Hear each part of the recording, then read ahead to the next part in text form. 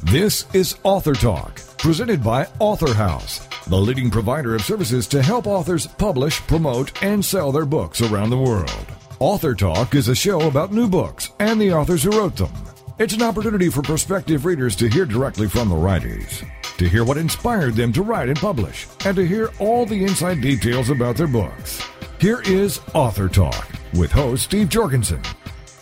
Greetings for AuthorTalk. This is J. Douglas Barker. Our book today is titled Gentle Shepherd, Ministries, Discipleship, and Supplementation Courses. Our author, who joins me from Idaho, is Rayola Kelley, and this book was also co-authored by Jeanette Haley, one of her associates. Rayola, welcome to the program. Thank you for having me. Glad to visit with you and share your story. 575 pages. This is an extensive read. It's more than just something you could sit down and casually go through. What is the style of your book? The style of my book is to help people in a simple way come to an understanding of their Christian faith. A lot of times people are left to their own devices to figure out what they're supposed to believe. They don't always come up with the right beliefs, so this is to help them, guide them, I should say, in the right direction as to what their understanding should be, their beliefs, and their tenets of faith, so that they can stand on what they believe and give a defense of it, give an account of it, instead of being confused. One thing I noticed as I was going through your book, it is not just commentary. You do have some towards the last chapters, but in the beginning chapters, most of it is scriptural references and maybe a slight commentary. Would you describe your book as a trans-denominational in its nature and approach? Yes, it is. It's not geared towards what we call pet doctrines. It's geared towards the basic foundation of the Christian faith. A lot of people get caught up in doctrines or particular theology or ideas, and this is just to keep it simple, because the Bible talks about the simplicity of our faith and the simplicity of Christ. And so many times we complicated it by trying to have greater insights, and we just need to come back to that simple, the simple truths of Christ and His Word. There are some complexities in the religious Christian faith. Not just in the way you've described it, but from observation standpoint, there are individuals that seem to stand up and feel like they've got something that's special, new, renewed, unique, and that people should listen to them. Your book does not approach it that way. It's more of a practical application, isn't it? Yes, it is, because I think that we get sidetracked from what's important. As far as the Bible, as far as God's heart. God's heart isn't that we get these great insight. God's heart is that we know Him and we understand His basic truths. They're very basic. A child can understand it, and He even says so. If you don't come to Him as a child, you can't really receive His truth. If we complicate it, then we will get off base of what's important to Him. When you began to write this, this has been a lifelong project in some regards. How long ago did you begin this particular book, Gentle Shepherd? Well, I became a Christian in 1976, and I became a very avid Bible student because I had been involved in other belief systems that were not really what I would call correct or conducive for my well-being. And so I decided I wanted to know for myself. So many people operate from what we call assumed beliefs. They have been told this, and therefore it's okay.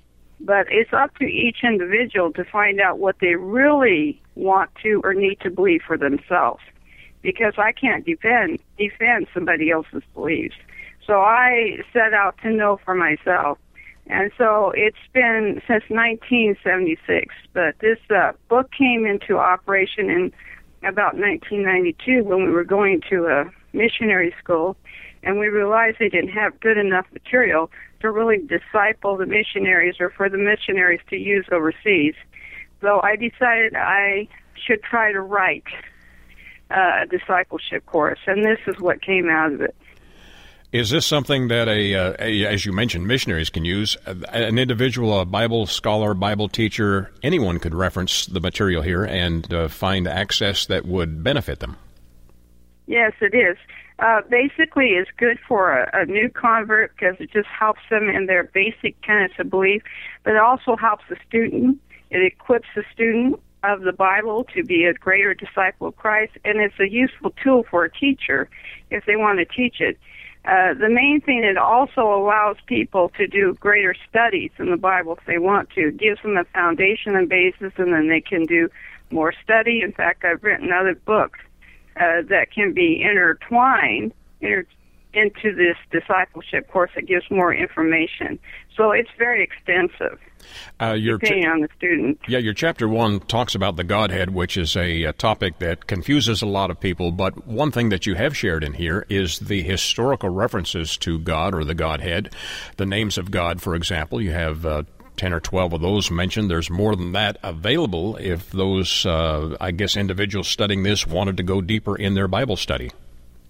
Sure. It just gives enough where a person gets to get hungry and maybe to build up their curiosity. I think one of the things that we have in our society is an instant society. We want to know it all at once. But that's not possible for the Bible, and it's not possible for a God who's eternal. And so we have to be willing to allow our curiosity to be stirred up so that we will go deeper and further into our studies. And I hope that this, discipleship course sort of gives them that little taste so that they'll go deeper and want to know more for themselves. You've also given the reader opportunity, if he is a student or if they choose to be, an opportunity to put personal notes and establish a growth path that way as well. Yes, I want people to put their own understanding down. And the beauty about learning is that if you put your own understanding down and then you go back through it, you will realize how much you have learned. And so I want them to put their own heart into it, their own understanding, their own meditation, their own thoughts in it, how it impacted them. And so I wanted to give them the opportunity to do that as well. And again, I'll underscore for the listener, most of your commentary is not commentary, but just scripture references and maybe a short paragraph describing what that content is about. You do get a little more involved towards the end of the book, but in the first few chapters, it's pretty straightforward. That's your approach, isn't it? Yes, I want scripture to speak for itself. I think there's a lot of opinions out there, and I have my opinions too.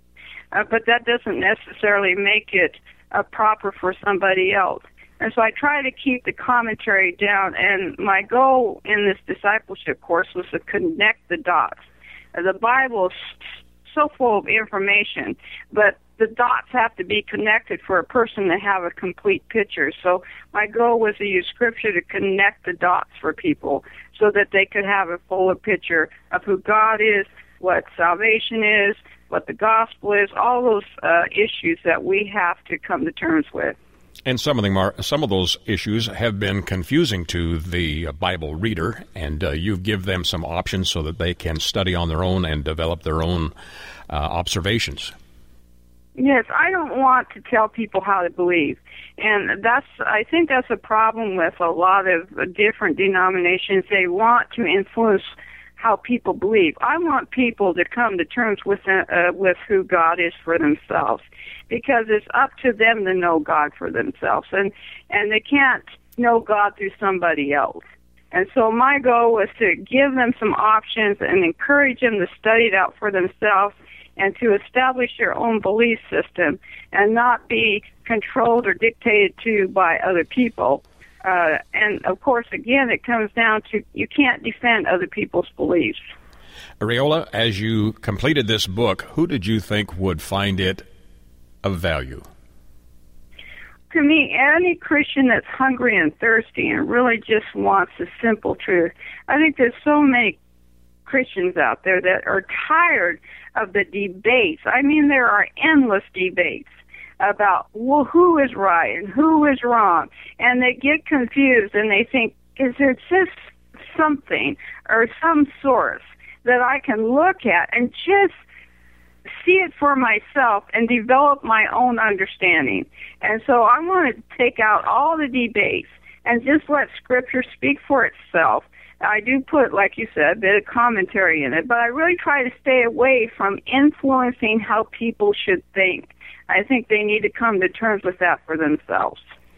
To describe this to my listeners in a couple of sentences in a condensed form, the abbreviated version, how would you do so?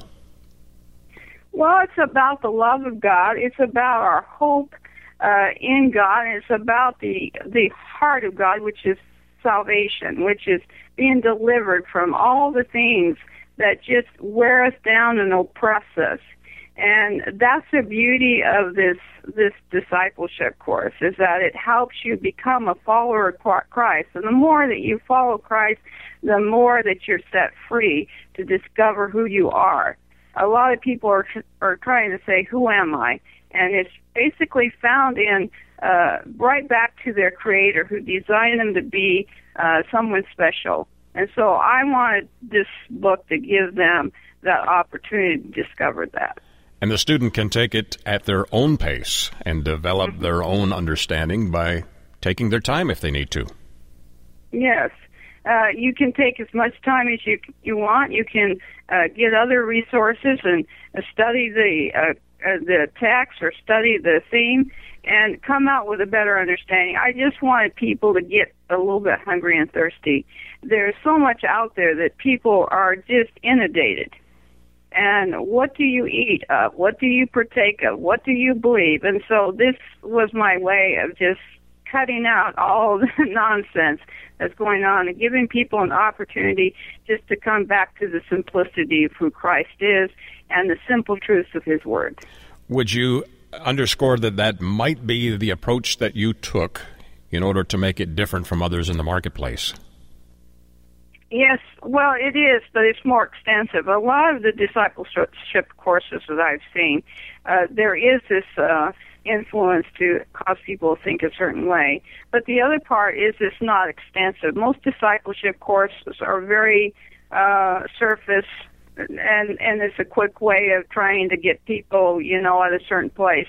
But this is a discipleship course that is to bring balance to a person's understanding, at the same time give them the opportunity to meditate for themselves what they should believe and what they should know. 575 pages. What were the challenges in getting this completed? The challenges was redoing it constantly. It's been redone about 4 times. As far as changing scriptures, correcting it, not changing scriptures, but changing the version I used.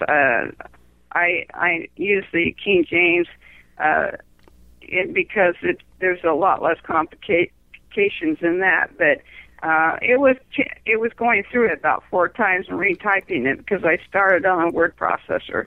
And I think my other great challenge was just to keep it simple, to stay away from my opinions, to stay away from pet doctrines, and just keep it simple and keep it straight and on that path that I wanted to establish for other people. You've done a great job. The title of the book, again, is Gentle Shepherd, Ministries, Discipleship, and Supplementation Courses. And our author, Rayola Kelley, has joined me from Idaho. Rayola, where can my listeners get copies of your book?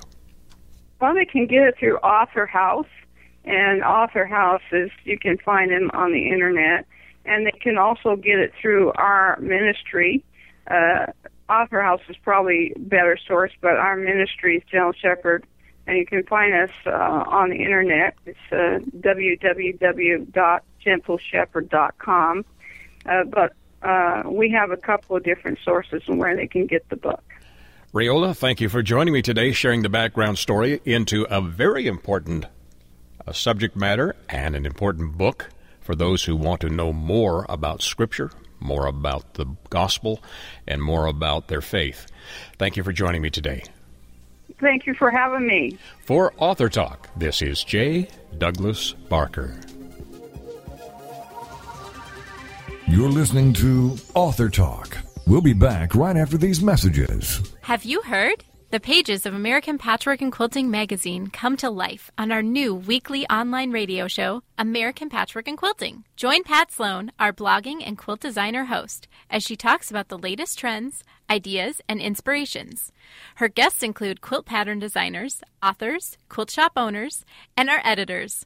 All quilters, just like you. Call in with your questions. Get quilting tips from industry experts.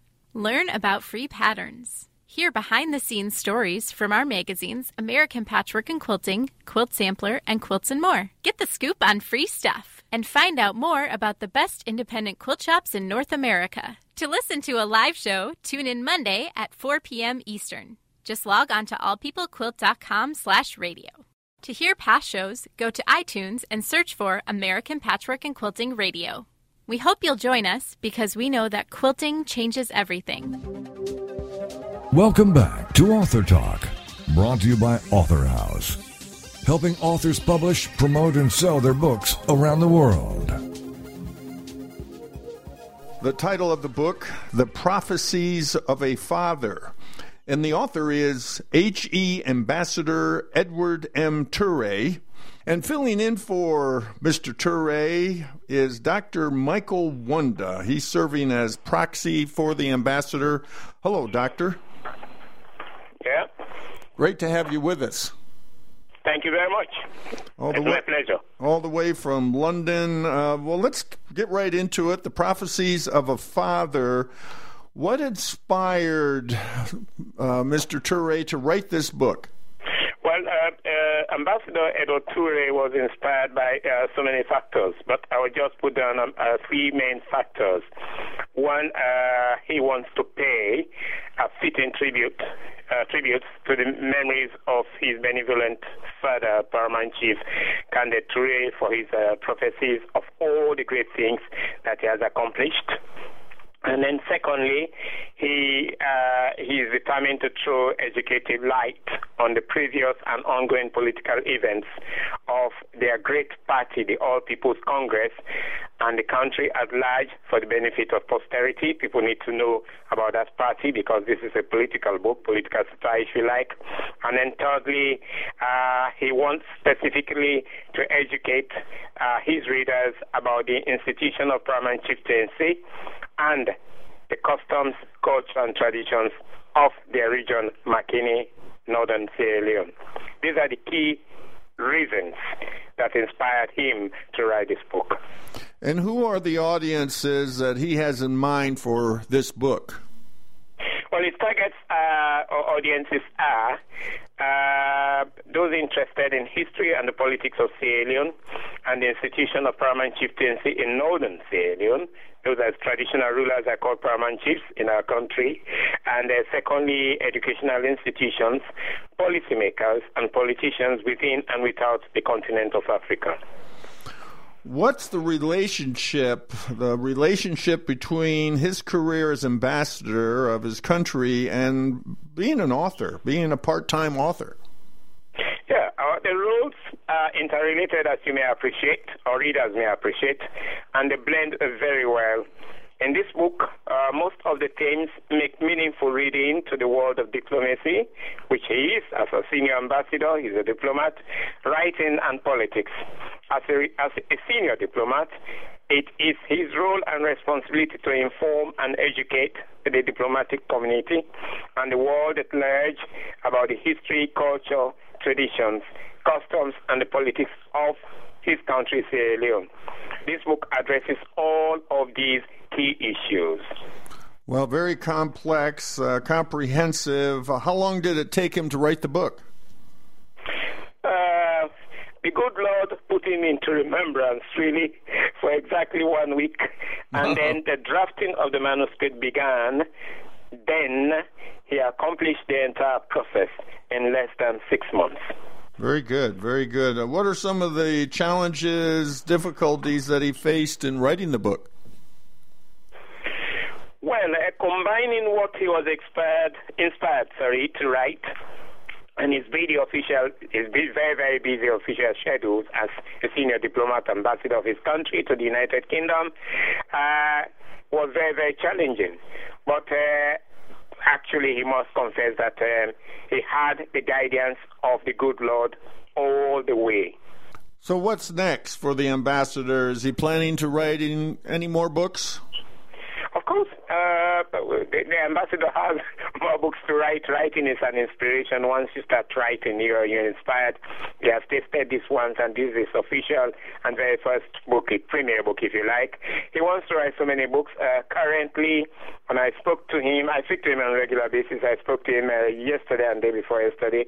He's in fact drafting a manuscript, and he has almost done one quarter of it. He's continuing probably towards the end of the year or beginning of early next year. AuthorHouse will have another manuscript from the hands of Ambassador Turay. Did anyone help him write this book, The Prophecies of a Father? Well, indeed, writing is a collective endeavor. It's a collective endeavor, and so that's the reason why it is exciting. You'll have a lot of people who help you psychologically, spiritually, and then academically or intellectually, if you like. But specifically, he wants to thank his family at home in Sierra Leone and abroad, his personal friends at home in Sierra Leone and abroad, his colleagues in the diplomatic community here in the United Kingdom and elsewhere that he represents, his energetic team at the Sierra Leone High Commission in the UK, the proofreader and editor Dr. Michael Nicholas Wunda, and his publishing company AuthorHouse. Above all, his love and thanks go to his president, the president of Sierra Leone, Dr. Ernest Bai Koroma, their great party, the All People's Congress Party of Sierra Leone, and his compatriots, Sierra Leoneans. Finally, on a different but very important note, he prays through this medium, that is this interview, that the country Sierra Leone and other regions affected by the deadly virus Ebola will be put in good stead to contain it. And as they mourn their dead, he also prays fervently for those that are recovering from the virus. The title of the book, The Prophecies of a Father, the author H.E. Ambassador Edward M. Turay, and we've been listening to Dr. Michael Wunda, who's filling in for the ambassador. What's the best way for everyone to get his book? AuthorHouse is promoting the book currently, and if people want to get it, they should consult AuthorHouse and himself personally here in the UK, and there's a Sierra Leone embassy here in the United Kingdom, in London. A direct contact would be good, and also through me, my telephone number 0207 793 7212, email address Dr. Michael Wunda at AOL.com. Well, thank you so much, Doctor, for joining us on AuthorTalk. Appreciate it. Thank you very much. Thank you.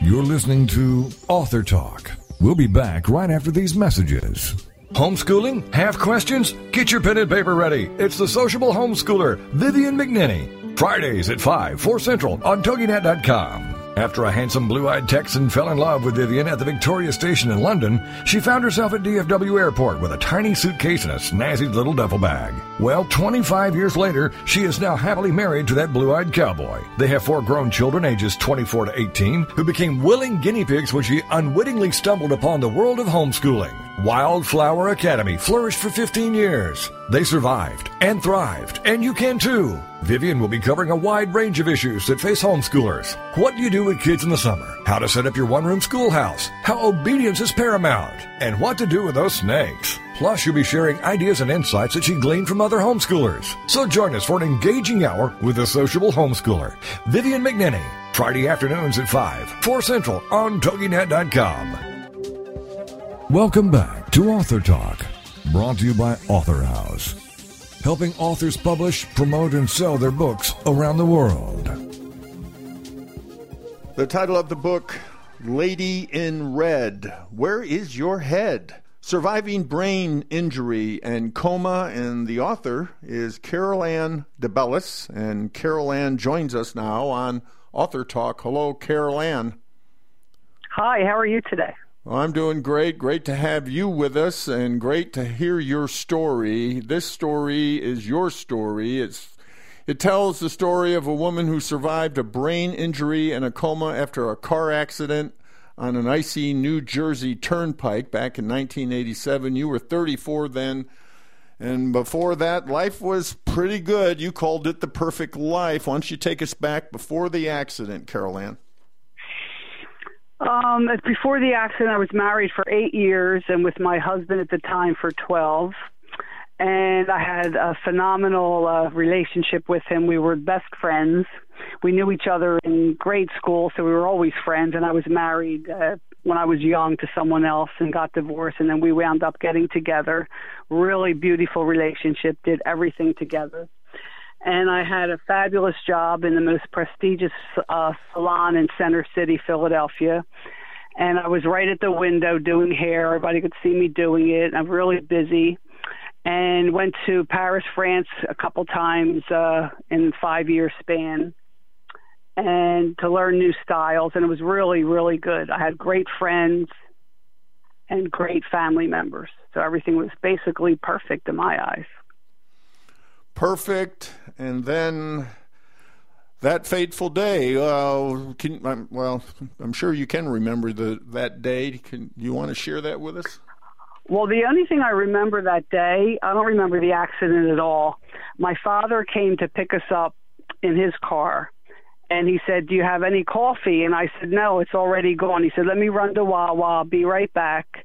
And then I remember him coming back and then us going down the steps to get outside in his car. It was me and my husband, and then we picked up my sister and my girlfriend. And we were all in the car, and that last thing I remember is picking up my girlfriend from around the corner, and I know nothing. The next thing I knew was 2.5 months later, I realized I was in a hospital bed, and I looked down to see if my legs were there because I was all confused. Why am I here? And my legs moved, so I was happy. Next thing I knew, my husband walked in, and I said, "Why am I here?" And he turned white. And he wouldn't talk. And I said, "Tell me why I'm here. I'm alive, and I'm happy to be talking. So please tell me." So he told me how on the way to New York City to see my brother in an off-Broadway production, and on the turnpike, the rain turned to sleet, and we slid on the ice and hit the guardrail. And on the New Jersey Turnpike, a car hit us. And then he told me I was in a coma for 7 days to 10 days, in and out of consciousness for the next 2 weeks. So I basically started to cry, not for me, for him and my family, what they went through, seeing me go through this, how horrible it was. And he told me I was now in a rehabilitation. I had to learn to walk, talk, and everything like that. So that's the first thing I remember after the accident. So just to give everyone an understanding of these kinds of injuries, there's a whole lot more spinal injuries, brain injuries than one could imagine. Without a doubt. I mean, we're talking about 1 million incurring traumatic brain injuries every year. 1 million. Wow, it's amazing. Amazing. And of course, some aren't as, I don't know what to call it, fortunate or blessed or to recover the way you have. And one thing I thank God, there was a girl in my room when they changed my rooms at one point at McGee Rehab, and her mother and 3 sisters came every day, and she did not know who they were because she forgot her whole past. They showed her pictures when she was a young child. She remembered nothing. And mine was short-term memory. If my husband left the room and he came back 5 minutes later, I would say, "Where were you? You weren't here all day." So I thank the Lord for that I remembered all my past and all my family members. So right then that helped me recover in a better way, knowing that I remembered everybody. What was it like learning to walk again? Oh, it was so horrible. I felt like I was in school. I hated being head injured. You think you're fine. I thought nothing's wrong.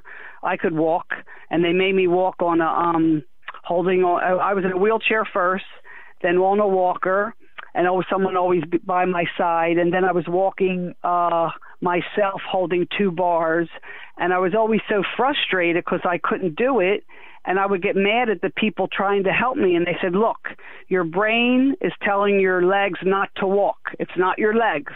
So you will walk again, and we have to do this every day for therapy to make your legs walk again." And I was just always so frustrated and angry. I was very angry. So the perfect life went to a life that completely upside down, and you basically lost everything. Yes, I did. Yes, I did. You didn't lose your life. You didn't lose, obviously, the future, because here you are today and put yourself back together. But at that time, tell us all what you went through and what you lost.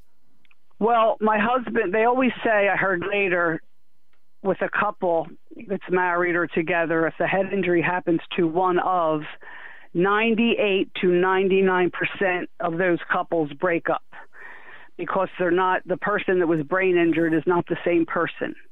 And I heard later, my husband used to tell people, the woman I was in love with is not home anymore. So that part, I was very strong back then, very bullheaded, very in control, very passionate, and all those things. And then I became like a little girl. It's like I was 6 years old, and my husband didn't know how to take care of me because I was always the one that was in control at the time. So that part was hard. And he used to always look at me really funny, and I would say, why are you looking at me like that? And he was really intelligent book-wise. He read everything about brain injury, so he was waiting for something to happen. Plus, I wasn't the same person, and I saw it all in his face that, the person he was talking to, he didn't know anymore. So that part was sad. They wanted me to see a psychologist, and I said, I don't need one. And what I learned about people that aren't right upstairs, they think everyone else is crazy and they're fine. And I kept saying, I don't need a psychologist. So for 18 months, I saw nobody. Till I saw a movie with my husband in my home. And I started to cry. He said, what's the matter? I said, that girl reminds me of me, that I'm doing wrong, and I never knew I did wrong. And I looked at him. I said, I want to talk to Rona. That was the girl's name at McGee. I want to see the counselor. And he started to cry and was so happy because nobody could make you see a psychologist but yourself. So then I went, and I had 4 to 6 years of seeing this person that made me a new person again. It was really hard, but I knew my brain needed to learn again. So it was like at 34, I was being raised again from a child. So I had a second chance that I realized later. Going through it was really hard and very frustrating. But I thank God. They kept telling me, your brain's going to learn again, so be patient. I was on medicine for bipolar, because I became bipolar after my accident. They said your brain is not chemically imbalanced and it will be fine again. And thank the Lord, after 6 years it was. So you not only recreated yourself, but you even aspired for something better. That's what's amazing. After going through all you went through, you wanted even more out of life. Yes. So how did you tackle that? How did you go up that mountain? Well, it was really day by day and very frustrating. I thought I can go back to work again, and my doctor, brain injured doctor, Lawrence Korn, said, you cannot. And I said, I'll cut your hair right now. And he let me cut his hair in the hospital. I did a beautiful job, and he said, yes, you did a very good job. But mentally, you are not ready to go back. And he was 100% right. After about 2 months, I went back, and I couldn't cut hair and talk at the same time. So my clients, I already lost 75% because I was gone for 3 months. And the ones that came back to me, I wasn't Carolann again, so they didn't come back to me because I wasn't. You go to a hairdresser for their talent and their personality, and I did not have one. And my boss at the time said, your foot is tapping, and it looks like you can't wait till they get out of your chair. And I said, you're right. So I only lasted 8 months. I realized I really couldn't cut hair anymore and be the hairdresser that I was. So that was really hard, really hard. What other things, the process here, going through this process of getting your life back and even more, what were some of the critical parts of that helped you to get where you are today? Besides the psychologist. Well, just in my life, my friends, I remembered them physically, but I didn't remember mentally how close we were. So when I would talk to them, I was just always had a little arrogance, and they would call my husband after, being really sad about it.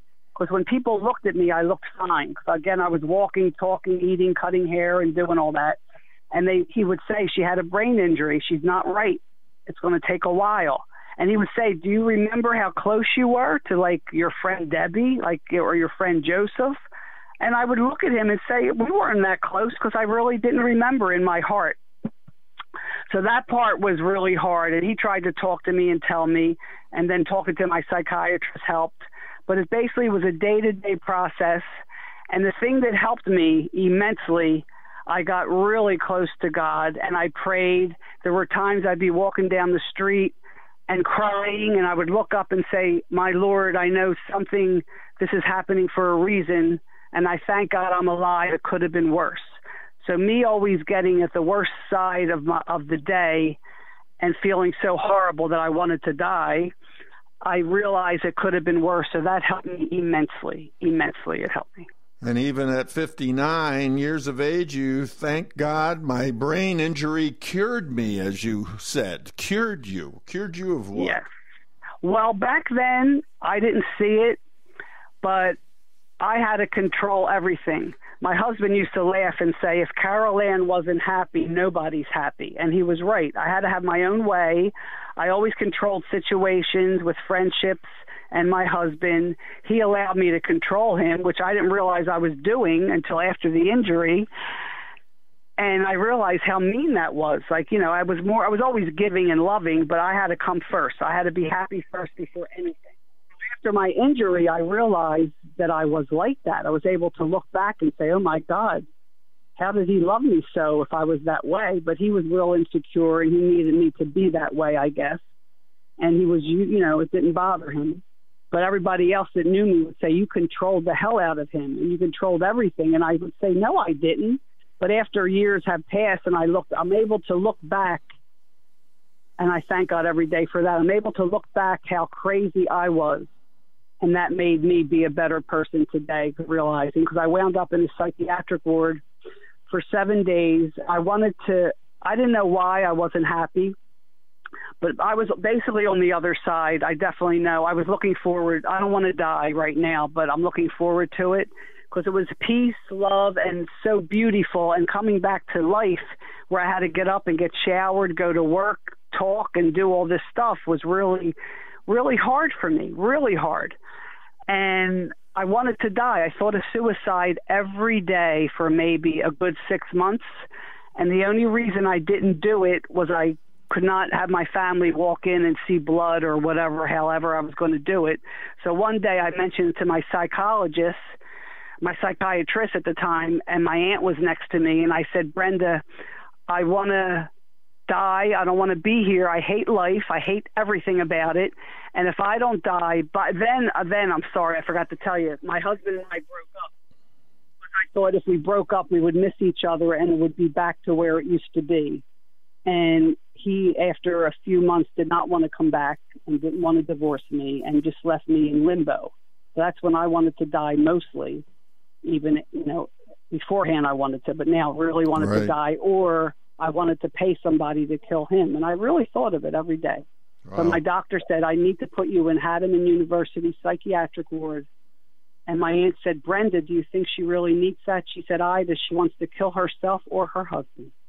So they put me in there. It's the best thing that ever happened to me, because I saw real crazy people, and I realized I was not crazy. Right. And I realized I wanted to live, and I wouldn't do this to my family. And we had group therapy 3 times a day, I realized their stories were worse than mine.